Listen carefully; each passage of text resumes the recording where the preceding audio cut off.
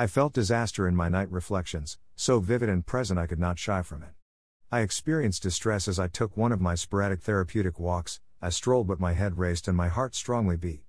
I felt distraught as I lay in bed under my cozy bedding covers, yet exposed, naked and Doom to my side did sit. Oh yes, Doom lodged close. And he wasn't in the slightest bit quiet about making his presence known. Oh Doom, my worst of foes. Why do you set camp when the daylight is long gone, and lay your sleeping mat right underneath my toes? How do you know each moment I happen to be alone?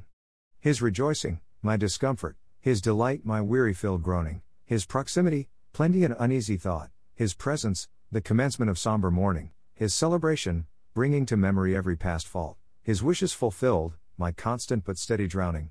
Says I to Doom, do you intend to make your stay long? Says he, something of the sorts. To which I reply, but you are not welcome here and you must leave by the morning's earliest gone. Oh but it's your conscience decisions that keep me here, he rudely interrupts, for I would have left had you not drunk of my wine nor danced to my song. I spoke no further with the thrower of darts, for it is unwise to long converse with the forces of wrong. I felt uneasy as I was deep in my night recollections, for I would have left had you not drunk of my wine nor danced to my song, recalled I and was at unrest. So I decided to let go and make confessions. Oh what calm, what blissful rest, to give up on vain possessions and in their stead to claim what's blessed. Begone Doom, far from here, from my sight, away and far, do not awaken in me a spirit of fear. Flee from me you morning star. Do not my thoughts away from true substance steer, nor a good work I mean to do deter.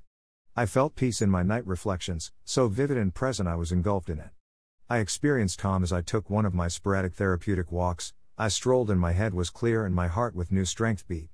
I felt joy as I lay in bed under my cozy bedding covers, covered in strength and my salvation to my side did sit. Selah by J.R.S.